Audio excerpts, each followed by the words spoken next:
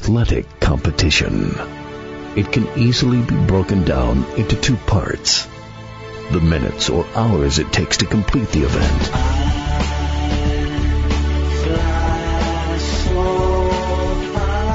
then weeks, months, and years of joy or heartbreak.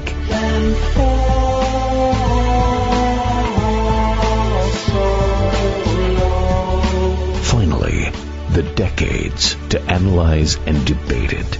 From the press box to press row, Donald Ware will break it all down for you with an in-depth look at historically black college athletics, as well as the biggest news stories and newsmakers of the day. It's time to talk the talk with those who walk the walk. From the press box to press row, here's your host, Donald Ware. I think very deeply. In about 4 seconds, a teacher will begin to speak. I think very deeply. You're locked in to the dopest show on radio. From the press box to press row, I am your host, Donald Ware. Got a really good show for you. I don't know. Did you all see the Daytona 500?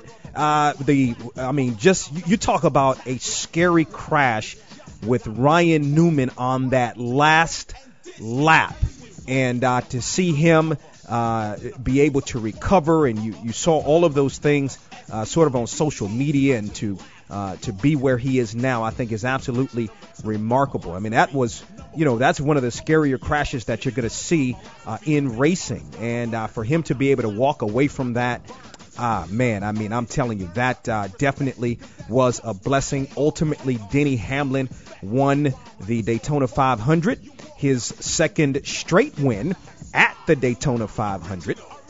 Listen, we talked a lot of Daytona 500. That's the beauty of this show. So last week we talked all Daytona 500, talked with 4 or 5 drivers. The week before that, we talked with, you heard a conversation with Joe Gibbs. We talked about North Carolina A&T and the move to the Big South. A&T head men's basketball coach Will Jones joined us on the program. That was 2 weeks ago. And now this week on From the Press Box to Press Row, got another great show for you. I tell you what, we talked a lot, and I've heard a lot of conversation. I've heard from a lot of people, and it's something we addressed when the move was announced that A&T would leave the MEAC after this upcoming season, so 2021, to join the Big South. We talked about it then sort of did something else on last week. But this week, we're going to come back to that, and we're going to talk with one of the key decision makers in this process. Earl Hilton is the director of athletics at North Carolina A&T. He's going to join us today here on From the Press Box to Press Row. I think you're going to get great perspective. I've known Earl for about 20 years or so. I think I made mention on this program going back to 2010 when he became the interim athletics director at A&T. I was like, oh, that's just a temporary move. That's going to become a permanent move, and then you see where A&T is now. But the thing about it, he hasn't only been in athletics. He's been on the student in student affairs, on the student side of things. So he can speak to the whole piece on this decision, and you're going to hear from Earl Hilton, the director of athletics, today about A&T's move to the Big South here on From the Press Box to Press Row. Also joining us today here on From the Press Box to Press Row, Norfolk State, the men's basketball team back in first place in the MEAC, 9-2 on the season, 13-13 overalls. Got a tough trip, that Florida trip. It begins with Florida A&M on Saturday. And Robert Jones, the head men's basketball coach at Norfolk State, going to also join us today here on From the Press Box to Press Row. Also joining us today here on the program, the XFL is in full swing. Week 3 is upon us, as a matter of fact, and the head coach of the DC Defenders is Pep Hamilton. Pep Hamilton, formerly the offensive coordinator, probably most notably the offensive coordinator for the Indianapolis Colts. Even before that, he was the offensive coordinator at Stanford, so he obviously helped to guide Andrew Luck to the success that he had both in college and the National Football League. He played quarterback at Howard, Pep Hamilton. Pep Hamilton, again, the head coach of the DC Defenders of the XFL, also going to join us today here on From the Press Box to Press Row. Your participation here on From the Press Box to Press Row always warranted. Hit me up via Twitter at Box to Row, BOXTOROW. Also on Facebook, BOX2ROW. That's how you get at us. Of course, you can also hit me up on my personal Twitter account at DWare1, at DWare1. Follow me while you're there. Also on Instagram at Where Donald. Got to do a better job on Instagram. We'll certainly try to, but you can also follow me on Instagram at Where Donald. Thank you to all the wonderful affiliates around the country that carry From the Press Box to Press Row. WASU out of Albany, Georgia has been carrying the program, wow, probably 11 years. Seems like, if I said 2009, maybe even before that, I remember we did a tour stop. We used to do these tour stops during spring football games. So during a various spring football game, we'd come to campus and broadcast Box to Row live. I mean, we need to get back to doing that. I mean, we've been, we went to Albany State, so WASU, obviously our affiliate there in Albany. We've been to, I think about some of these other affiliates. How about in Tallahassee? We've been to Florida A&M, WTAL. We've been to A&T in Greensboro, WNAA. We've been to Nashville, Tennessee with Tennessee State, WFSK. So we've been, of course, we've been to South Carolina State, where in Orangeburg, where our affiliate in that market now is WVCD. So many great affiliates around the country that carry From the Press Box to Press Row. Those that listen to us on Sirius XM, channels 141 and 142, and those that listen to us around the world at boxtorow.com. Let's step aside. Let's take a break. When we come back, you're going to hear from the head coach of the DC Defenders, Pep Hamilton, as you're locked into From the Press Box to Press Row. You're listening to From the Press Box to Press Row. Is on the premises. What is he doing in here? I said the policeman is on the premises, yo, now. What is he doing in here?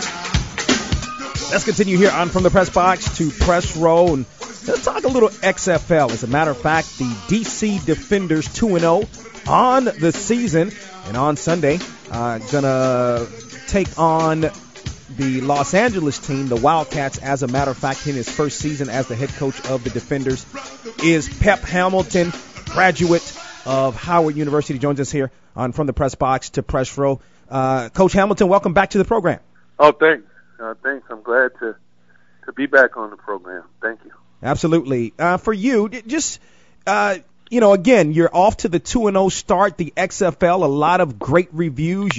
Your last victory was against New York, 27-0. The games are nationally televised. There's a lot of excitement behind the XFL. Your thoughts on how the team has started out to this point? As you mentioned, we found a way to win 2 ball games, but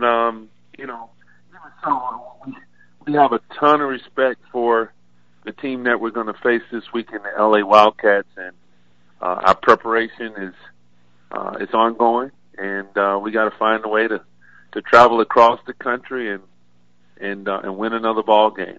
But it's been exciting. It's been exciting to finally have an opportunity to put our team out there on the field in a competitive situation, and see guys make plays, and ultimately in all 3 phases come together and once again find a way to win a football game, because winning football games are hard. It's hard enough to even just score a touchdown or stop the other team from scoring touchdowns. But at the end of the day, when you win a football game, there's a lot that goes into it, and we're back at the drawing board once again, trying to come up with a way to win another game. Last we talked with you, you were the offensive coordinator in Indianapolis. But talk about this, because it was announced a while back that the league would form, so there was a lot of excitement around that. It was going to be different than the league was 20 years ago. What made, being a coach in the XFL, and then more specifically with the Defenders attractive to you? Well, the process started for me a year ago this time. It was last February, and at the time I was coaching at the University of Michigan, and that was exciting in its own right. But to have an opportunity to take on the challenge of not only being the coach, but being the general manager was something that was intriguing for me and my family. And Oliver Luck, who's our commissioner in the XFL, played a big part in my family's decision to take this on, because we've had a long-standing relationship that goes back to the time that I coached his son at Stanford University. And of course, I went on to coach Andrew Luck at the Colts as well. But it wasn't hard for me to recognize that this could be something special. Not to say that it wouldn't have its challenges, but I knew that it had a chance to be something that would be fun for me, and the rest of my coaching staff. I've been coaching for close to 20 years now, and for me at this point in my career it's like being a fisherman, and fishing for sport. I just enjoy winning, and so to have this opportunity to really put my fingerprints on something and be a part of all facets of building a professional sports franchise was something that I wanted to take on, and with the support of a great staff that we have in place here, we feel like we have the foundation to have sustained success here. Most of your coaching career has been in professional football, and more specifically in the National Football League. Was this an opportunity? Were you longing to get back into coaching at the professional level? No, I wouldn't say that. Not necessarily. I would. I have just to be honest with you, I have 3 kids, and my oldest daughter, she's graduating high school this year. She's about to head off to college at some point here in the near future, and so I just felt like I wanted to own more of my time, and this opportunity would allow me to do that. My oldest daughter, I can't say that she's ever had an opportunity to have me at home and to live with me, not necessarily year round, but for the majority of the year, and have some normalcy. In this profession, you live at work. You sacrifice a lot of time and a lot of moments with your family to coach up your football team, coach up your position groups, and over time, it could take its toll on a family. Well, the great thing about the XFL is I had all of 2019 to work from home and organize things to get the team in place, and then of course I had to report towards the end of last year for minicamp and training camp. But it just gave me a different schedule and a little more life flexibility. Pep Hamilton is the head coach of the DC Defenders of the XFL. He joins us here on From the Press Box to Press Row. Yeah, no question about that. And I think a lot of guys are former National Football League players. There are other guys that are not. There's some guys maybe that were in the NFL looking to get back. Some other guys that may be looking to get to the National Football League. Is that something? I know you're where you are and you're happy where you are, and I know family plays a big role in that. Would you want to get back into coaching in the National Football League? I think for coaches, it's tough to lose sight of the job at hand, because ultimately what it'll do is it'll distract you and it'll frustrate you. For this reason, there's no science to the hiring and firing practices for coaches. You know what I mean? Yeah. That process is very fluid. If you have a good job, enjoy that job and do the best that you can at that job, and the rest of it takes care of itself. Yeah. I've been fortunate to have had the opportunity at an early age to coach in the National Football League, and over a 12 to 15-year period, I was able to own football and coach football and live football at the highest level. But I've also had the opportunity to work at some outstanding universities. First and foremost, the Mecca, Howard University. That's where I started my coaching career. That's also where, I learned to love myself and grew as a man. And so, I've had the chance to coach at schools that have balanced both academically and athletically for their student athletes. I coached at Howard, as I mentioned. I coached at Stanford, and I also coached at Michigan most recently. And so, but I enjoy it. I enjoy just coaching ball. I've never had a job. That's how I look at it. I've never had a real job. I'm doing the same thing that I've been doing my entire life. That's waking up and sleeping, eating, and drinking football. And so, yeah. I've been fortunate. I've been blessed. Yeah. Pep Hamilton is the head coach of the D.C. Defenders of the XFL. He joins us here on the program. Last thought on that, because I know when we had you on, I think it was either 2014 or 2015, the offensive coordinator, Andrew Luck, as you mentioned, of the Colts, you were hot, no question, as an offensive coordinator. Would you or have liked to have been a head coach in the National Football League? And then ultimately, should you have been, particularly during that time? Well, I can't tell you if I should have been. But I can say that my goal was to win a Super Bowl, win as many games as we could when I was a coordinator. It was my job to make sure that our offense was efficient, effective, and scored a bunch of points. And as I mentioned to you before, typically when that happens,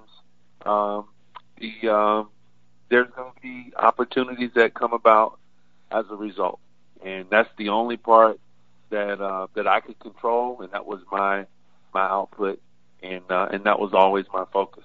I can't sit here and tell you that, hey, I was trying to coach harder in certain games so that I could get an opportunity to eventually become the coach of any given team. That wasn't the case at all.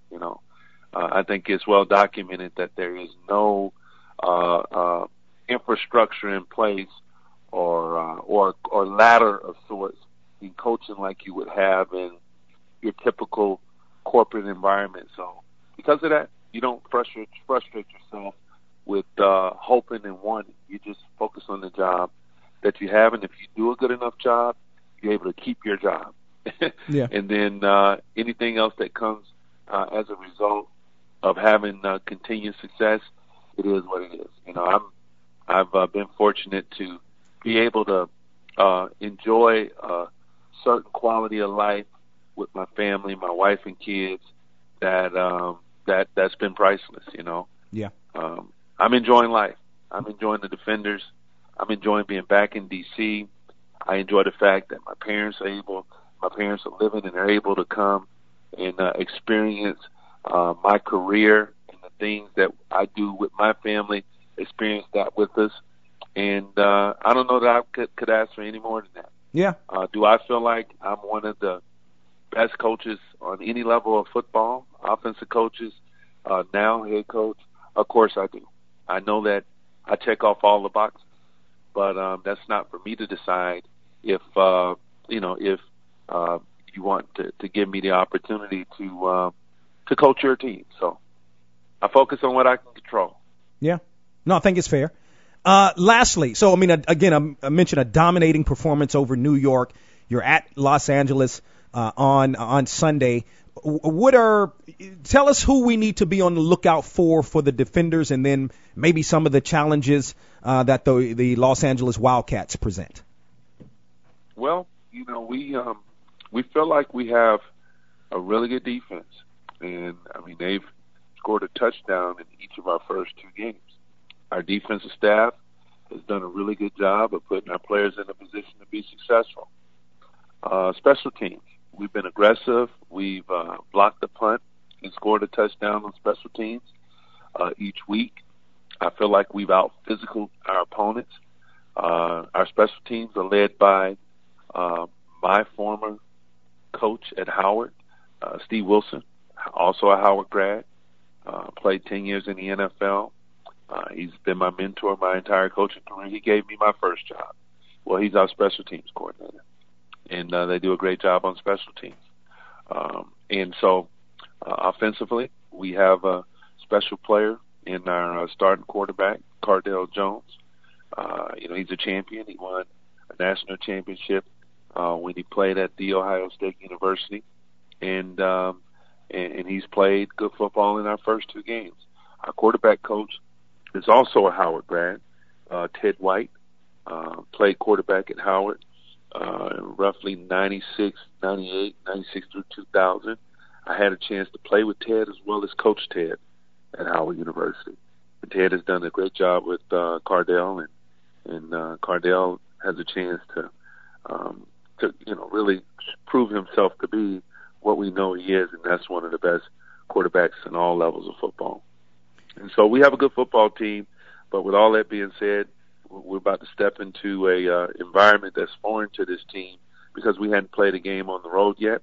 And so we're going to really have to just maintain our focus and give great effort like we've done every time we've had a chance to play a game up until this point, and find a way to win a game.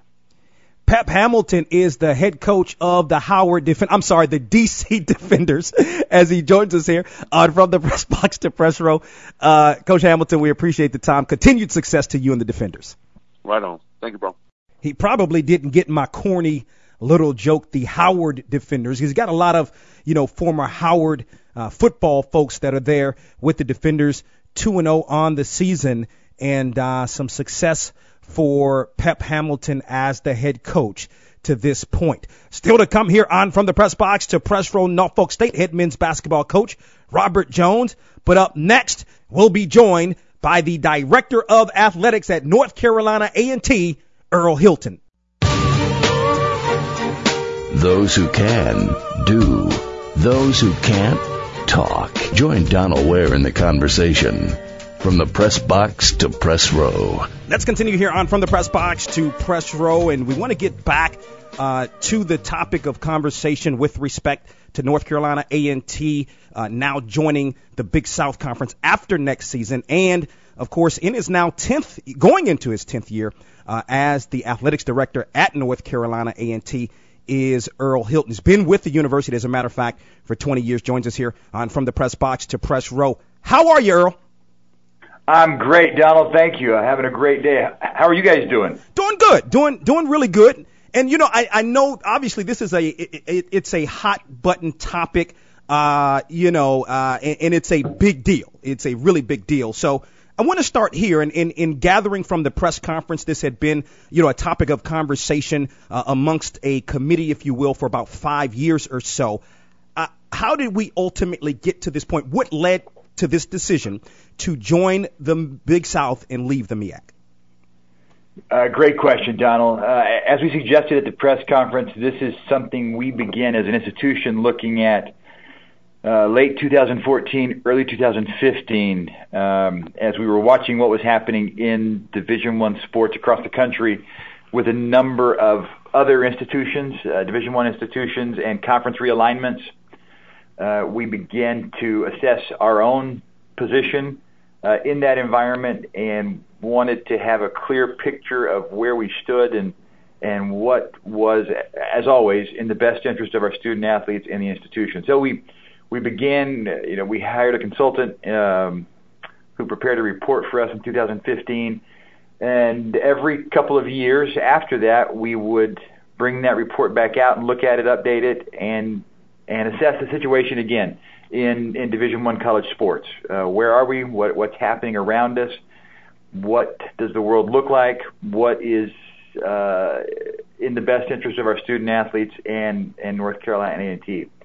And so we continued that process for a number of years, and then again, as you're aware, last summer, 2019, a decision was made for us to spend some real time on this, based on what we were seeing in the environment and what we understood to be happening in Division I sports, the decision was made by the Board of Trustees that we take a deep dive on this, and to that end, they formed a committee which began to look in some earnest at the reports, the feasibility studies, and the environment in which Division I athletics at A&T operates. Based on that assessment, a decision was made that this would be the appropriate time for us to announce a realignment in our conference association and membership.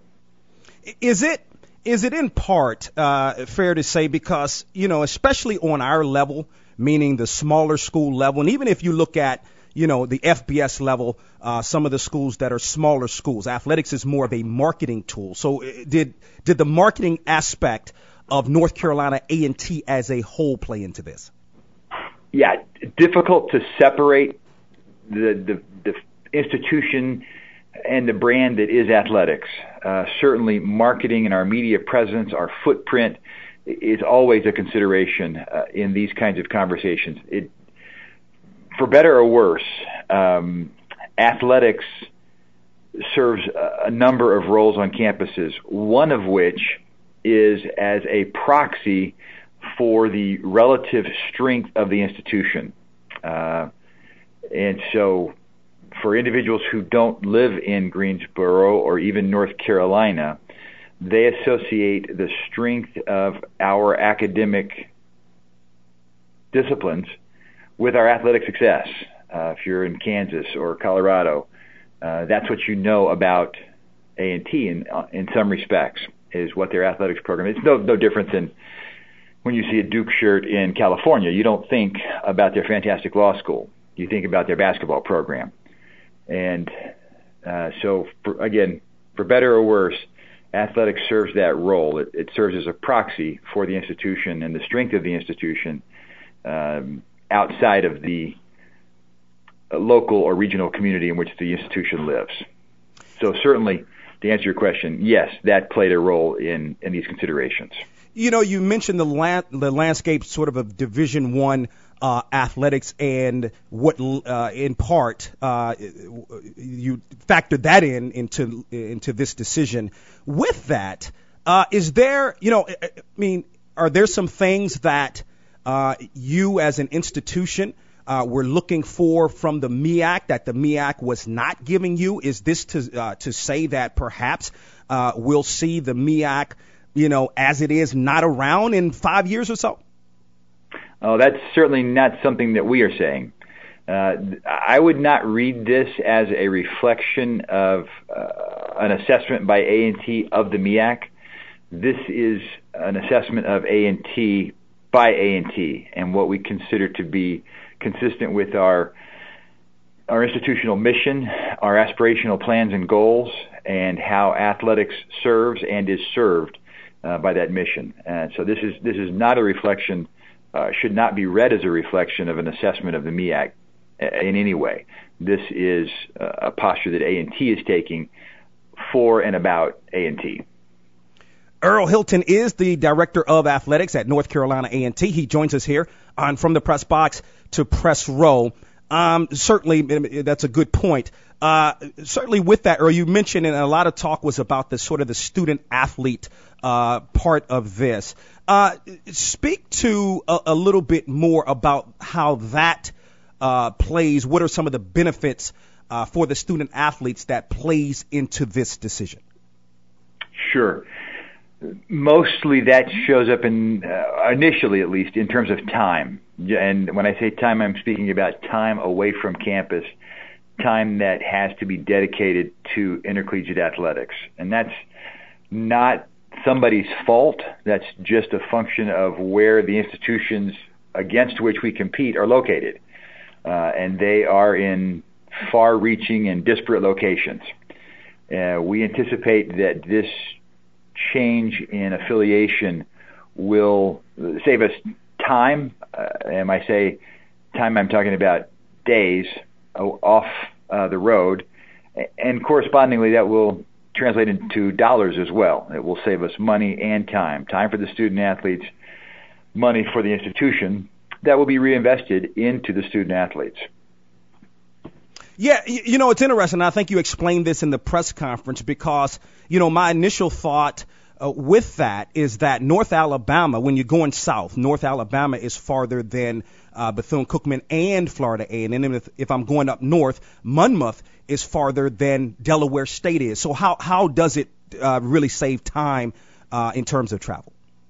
Right, and so you're only speaking of one sport. Right. You're talking about football and some of the affiliated members for the football conference. And so if you look at the other 16 sports who will not make those trips to North Alabama or to Monmouth, there is considerable savings in time and distance based on the geography. I think the average distance to a MEAC institution from A&T is about 331 miles. Average distance to Big South home sites is about 154 miles. So cuts off more than half in terms of distance, which translates into time and money. All right. Is that more about the Olympic sports? Well, Olympic, basketball, and even football. We don't anticipate making trips to Monmouth and North Alabama in the same year. Okay. Also, there's been a lot of talk. This is, like I said, it's even permeated not just in the MEAC, but around HBCU football. What do you say to those? Because A&T is a founding member of the MEAC going back to 1969, leaves the MEAC in an HBCU conference to join the Big South, a non-HBCU conference. What do you say to those that look at it from that perspective? What is their question? Well, they feel like, I would say, and this is not my question, I think, and in talking to people, they say, well, why would you, in essence, why would you leave an HBCU conference to join a non-HBCU conference? Like, I think people look at that. I think people feel like, perhaps there should be some loyalty to an HBCU conference. Interesting notion, and certainly individuals who have posed that question or some form of that question. What I'm trying to get at is, what are the elements that are critical to our identity as Aggies, as North Carolina A&T State University? What are those elements that are critical to our identity as an HBCU that we are worried about being lost or compromised based on the identity of member conference schools? And I'm trying to drill down specifically on what those are. What are we worried about losing in that exchange? And certainly I'm asking that question, and I'm hoping to get answers, because we have 15, 16 months to roll this out. And if there are elements of our identity that are attached in some way to our conference affiliation that can be preserved, I want to preserve them. We want to keep those. But I'm anxious to hear what those elements are so that we can pay appropriate attention to them and be appropriately responsive to those concerns. I think, and I think you've heard this before. I think maybe, maybe some of the concern is that, okay, well, for homecoming, I can't, and let me be clear, I can't speak for what people are thinking when they say that, but I know you've heard this, and I've heard this too. What's a homecoming going to be like now? It's going to be different, a little bit different, because you're not playing an HBCU school per se. I don't know if that, that could be part of also what is being said there. Right, and that's the pieces, again, those are the pieces that I want to tease out and understand. And as we go around and speak to booster clubs and organizations and alumni associations, I'm hoping to get more feedback in that regard to identify what is there about playing an HBCU at homecoming or not playing an HBCU at homecoming that is critical to our identity as Aggies, that is critical to our historical mission and identification as an HBCU. Because if there are things that are critical in that metric, we want to preserve those. We want to keep those. Is Is it how our band acts, what our band does? Is it how we begin the game? Or is it the songs that we play? I'm looking for that feedback so that we can figure out what critical pieces exist, because we wrap it in this language of what we're losing, or we're losing our culture, and I just need that teased out a little bit so that we can identify this is what we're talking about when we say we're losing our culture, and let's fix it. Let's keep it. Let's preserve it so that we don't run that risk. Earl Hilton is the athletics director, or director of athletics at North Carolina A&T, joins us here on the program. I know at the press conference there was mention of the fact with respect to this move, first that the Big South made the invitation. But again, as you mentioned, over that 5-year period, it was A&T was looking at what was best for A&T in the athletic landscape. Was there ever talk of perhaps moving to an FBS conference, or maybe moving independently, then trying to make a move to the FBS? Sure. We started from the perspective that let's look at any conference that has North Carolina as part of its footprint.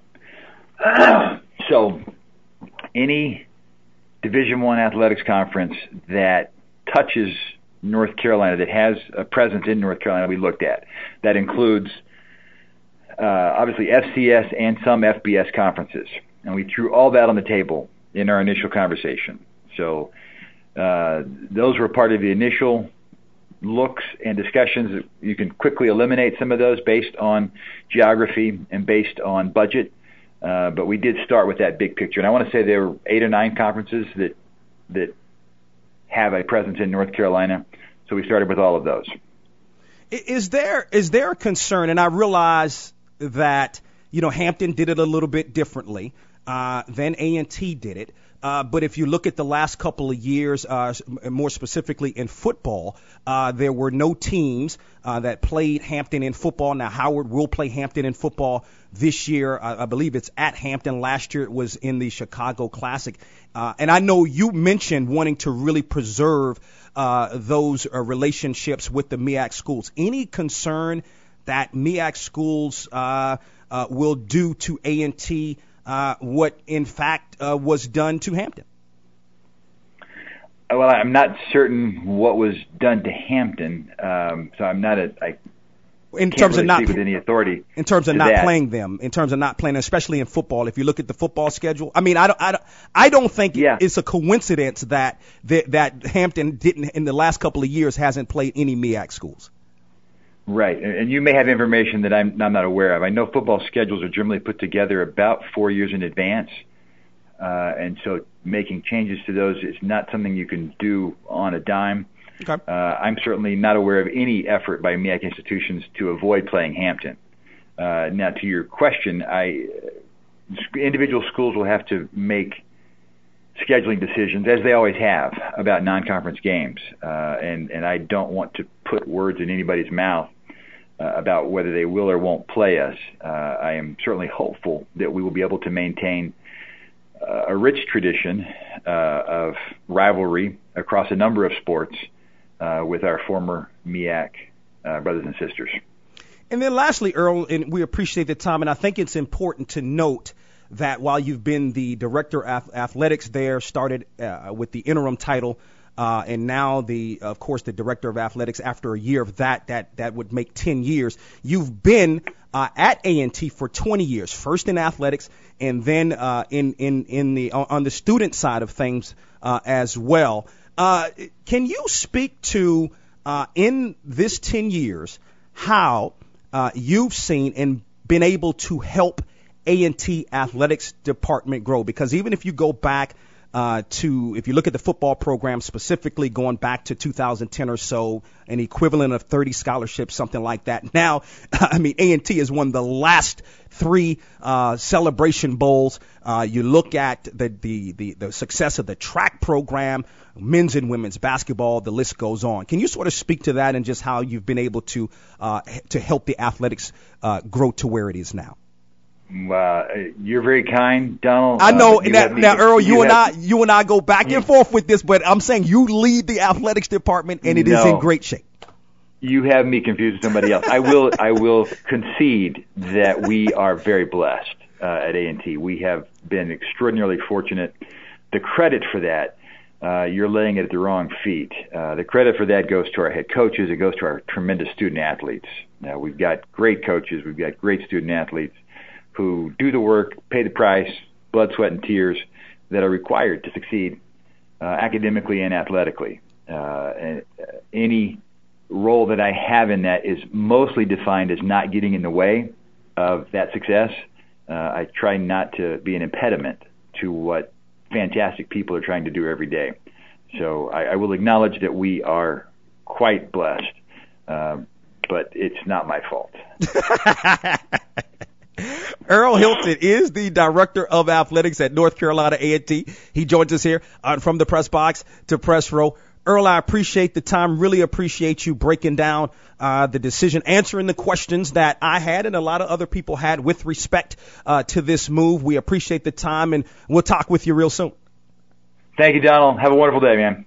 Appreciate it, Earl. And matter of fact, got in contact with Earl at the last moment, and he made himself available, so we appreciate that. Your thoughts on anything that Earl Hilton, the director of athletics at North Carolina A&T, had to say, hit us up via Twitter at Box2Row, BOXTOROW, or on Facebook, BOX2ROW. We close out the show with Norfolk State head men's basketball coach Robert Jones.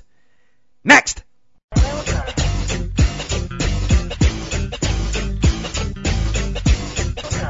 It's Donald Ware. From the press box to press row. Norfolk State Spartans 13-13 on the season, 9-2 in the MEAC as they sit in first place in his 7th season. As the head men's basketball coach at Norfolk State is Robert Jones, who joins us here on From the Press Box to Press Row. Coach Jones, welcome back to the program. Hey, how you doing? Doing great for you. 5 games remaining in the regular season. Your thoughts in terms of where you all sit at 13-13, 9-2 in the conference in first place? Well, I think that we're making some progression every game. Every game is a new experience for these guys. Like I've said, before, I think it's just we're such a new team. Right now we're 13-13, so we play 26 games, and for 75-80% of the team, that they only have 26 games of Division I experience. So every game is a new task, a new challenge, and so far so good. I told the guys the other day, I'm extremely hard on them about different things, but I told them the other day I was proud of where they're at so far, because honestly, a lot of folk might have not thought that we would be back in the same position after losing the whole team pretty much for last year. Yeah, can you talk a little bit? You faced a little bit of adversity going back a couple of weeks ago, the North Carolina trip. You lost both games to A&T and to North Carolina Central, momentarily lost first place of the MEAC, bounced back to win 3 games in a row, and now again sit atop the MEAC. Speak to bouncing back from adversity with those 2 losses with 3 straight victories now. Well, I think that, A&T and Central probably present 2 of the most hostile environments in the conference. And once again, going back to that new team, that new young team, whatever connotation you want to use with it, is that I'm not quite sure we were prepared mentally for those environments. Physically, the game is the game, and I think that even with Central, we were up 15 points at one point, and A&T, after they jumped on us a little bit, we made it a neck and neck game for a long time, losing both of those games by 6, but just to be able to fight in those environments. Even after the loss, I didn't tear the team down. The losses for both games, I didn't tear them down at all. I just told them that this is a learning experience that's going to help us down the stretch. And so far it's helping us a little bit. And now we're going on the road again to face the 2 tough Florida teams. So those losses are disappointing because clearly if we would have won those games, we would really be in the driver's seat for the regular season title right now with 5 left to play. We're not, in the driver's seat. We do control our own destiny, but we don't have that much room for error, and winning those 2 games would have gave us a little bit more margin of error. Robert Jones, in his 7th season as the head men's basketball coach at Norfolk State, joins us here on From the Press Box to Press Row. And you mentioned the fact of going on the road and falling to A&T and to Central in tough environments. Your record on the road, 2-10 at home. You're 10-1, and you have the road trip, the tough road trip in Florida. How do you prepare your team this time around for the trip to Florida, knowing that once again, just like when you went to North Carolina, first place is on the line in the MEAC? I mean, I think now, as you get closer to that goal with 5 games left, I think the hunger for the team kicks in a little bit, or well, at least it should kick in, I should say. And also, I do think that although FAM and Bethune both are going to be tough environments, that we've played in the toughest environments in the league so far. So, not saying it's a step down in the environment factor, but, it is, potentially. And, the actual team, both teams are very good, so you're going to have to come out there and play. But the environment factor that affected us the first time when we played A&T and Central shouldn't affect us when we play FAMU and Bethune. We have to just go out there and just hopefully play the way we play and do some good things and combat, 2 pretty good teams. I think only 1 team in the league so far this year, if I'm not mistaken, which was North Carolina Central, has split that FAMU Bethune trip. So that's a tough trip that we have coming up tomorrow. Yeah. Let's talk about the personnel. Jermaine Bishop, Joe Bryant. They're your 2 leading scorers. Talk about them and and then the team really as a whole from a personnel standpoint, but most notably those 2 players. It's funny that you even mentioned Joe Bryant, because I tell people all the time, I was just having a conversation with actually Joe the other day, that most publications, media, anything like that, always talk about Jermaine Bishop and Stephen Whitley. Like no one really talks about Joe Bryant. He kind of like flies under the radar, but he's averaging 12, points a game for us, or something around that mark. And, he is a critical factor for us. His play, the better he plays, the better the team plays, because he can do some things. He can drive it, he can shoot it, he can rebound it. He's not the most athletic guard, but he gets in there, he's pretty tough. And then, he compliments Jermaine tremendously. Jermaine, of course, gets a lot of fanfare, being the St. Louis transfer and, one of the leading scorers in the league. And I guess those, all that is warranted because he's a pretty good player. But at the same time, Joe is the perfect Robin to Batman, and I know a lot of times, like I said, Stephen Whitley or something like that gets talked about, and which he should, I guess, as well. But Joe is a tremendous X factor for us, and Devontae Carter too. I mean, Devontae Carter, is our leading rebounder. He's averaging almost 10 points a game, 6 rebounds. Our leading assist guy, and this is all in conference play, that is. So I mean, he's getting 10, 6, and 3. So he does a lot of things too. So those 4 guys, if they're on at the same time, we're a very tough out, and hopefully they can continue to play at a pretty good level. Robert Jones, in his 7th season as the head men's basketball coach at Norfolk State, joins us here on From the Press Box to Press Row. The Spartans 13-13 on the season, 9-2 in MEAC play, a Saturday on the road in Tallahassee against Florida A&M. Coach Jones, we appreciate the time. Continued success to you and the Spartans. Thank you. Appreciate it. Robert Jones, the head men's basketball coach at Norfolk State, joining us on the program. Before we get out of here today on the program, just something I want to share with you all. First of all, I've been a little bit under the weather this week, not at 100%, even as we speak right now, but I felt like, got to bring the show to you guys as much as we can each and every week. And I hope you enjoyed today's show. I thought we had some outstanding guests and thought that some great information was shared. So I know I've talked about it a couple of times on the program. The piece that USA Today asked me to do to rank the top 100 National Football League players that went to HBCUs. It came out in the summertime.